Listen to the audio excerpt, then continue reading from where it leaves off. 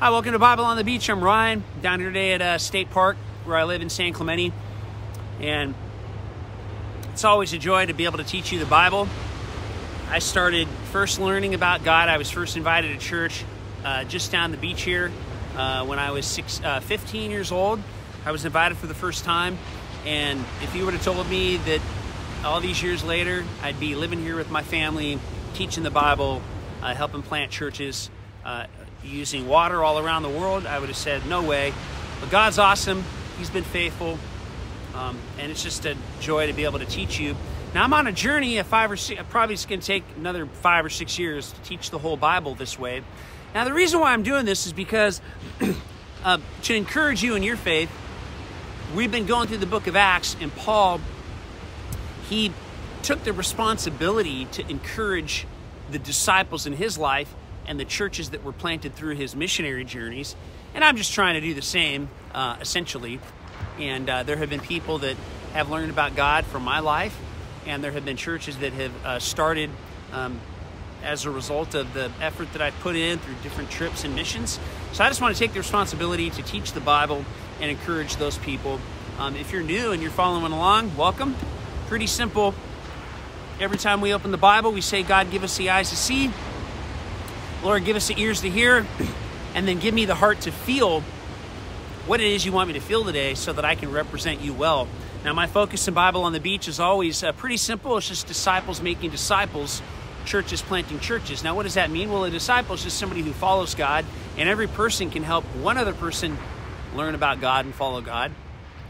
And as you do that, these little groups form. Those are called churches. It's really that simple. Church is not a giant corporate machine as much as it is an organic, fluid, dynamic, relational network extension. We think of it in those terms. It's very, very, very exciting. Me personally, the more corporate things get, the more boring they become. But when things remain dynamic, fluid, organic, and uniquely specific to the people that are following God, it is a very exciting, wonderful thing to be a part of. Now, Acts chapter 19, where we're at today, says, while Apollos was ministering in Corinth, Paul traveled on through the regions of Turkey until he arrived in Ephesus, where he found a group of 12 followers of Jesus. This is interesting. It's very specific here. Now, why would there be 12 followers of Jesus? Well, there were 12 followers of Jesus at the beginning of this whole thing. Jesus comes into the world. He spends his time basically with 12 people, teaching them and training them and spending time with them. Yes, there were miracles. Yes, they went to parties. Yes, they had big events and all this stuff. But Jesus' main focus was on this group of people that were traveling with them and spending time with them. Because as you spend time with Jesus and you travel with Jesus, that's where you get to know Jesus. So there's this model, there's this strategy. High relationship, high experience, and then that's how things spread.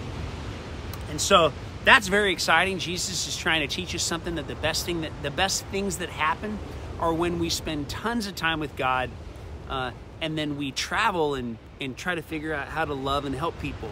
That's really the secret sauce of the kingdom. And so there were 12 people there. He says the first thing he asked was, did you receive the Holy Spirit when you became believers? No, they replied. We've not even heard of the Holy Spirit.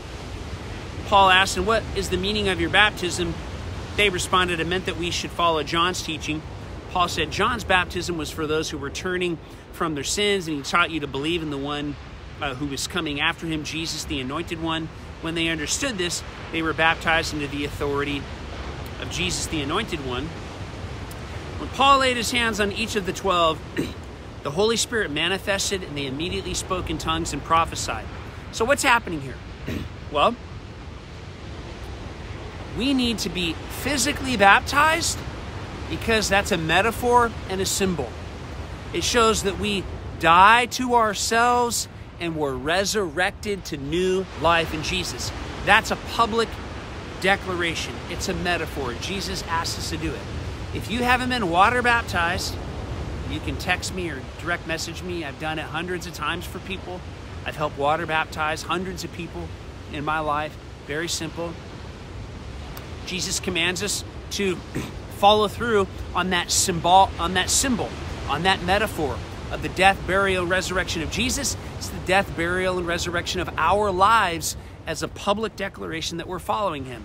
There's also a Holy Spirit baptism that we need every single day. Every single day, God wants us to be immersed in the Holy Spirit, to be baptized in the Holy Spirit. You can say it right now. God, today, right now, baptize me, immerse me in the power of the Holy Spirit. Now, for 3 months, Paul taught openly and fearlessly in the synagogue, arguing persuasively for them to enter into God's kingdom realm, but some of them hardened their hearts and stubbornly refused to believe. When they spoke evil of the way in front of the congregation, Paul withdrew from them and took the believers with him. So, there are people that follow God and there are people that oppose God. How do you know who's opposing God? They slander you. Indication number one, if people aren't following God, they slander the servants of God. They slander the kingdom of God. They slander the ministry of God. That's how you know you're being opposed. One thing, slander. And that's what happens here.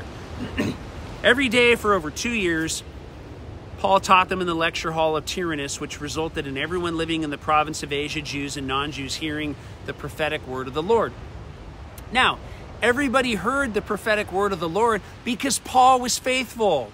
Paul was faithful in his successes, and Paul was faithful in his sufferings. It's easy to be faithful in your successes when everything's going your way. Sufferings test your character. Sufferings test your faithfulness. Sufferings test if you're going to grind it out when everybody else is quitting. I've been doing this long enough. It is not the most talented. It is not the most accomplished. It is not the most qualified people that go the distance. It's the grinders. It's the hard asses. It's the stubborn people who refuse to quit. Those are the people that make it. If you would have told me that I'd be the one who would be 47 standing here doing this, I would have said, you are out of your mind. Do you know how many people are smarter, more gifted, more talented, have access to more capital, who are just better people? I could name hundreds. I could name hundreds. But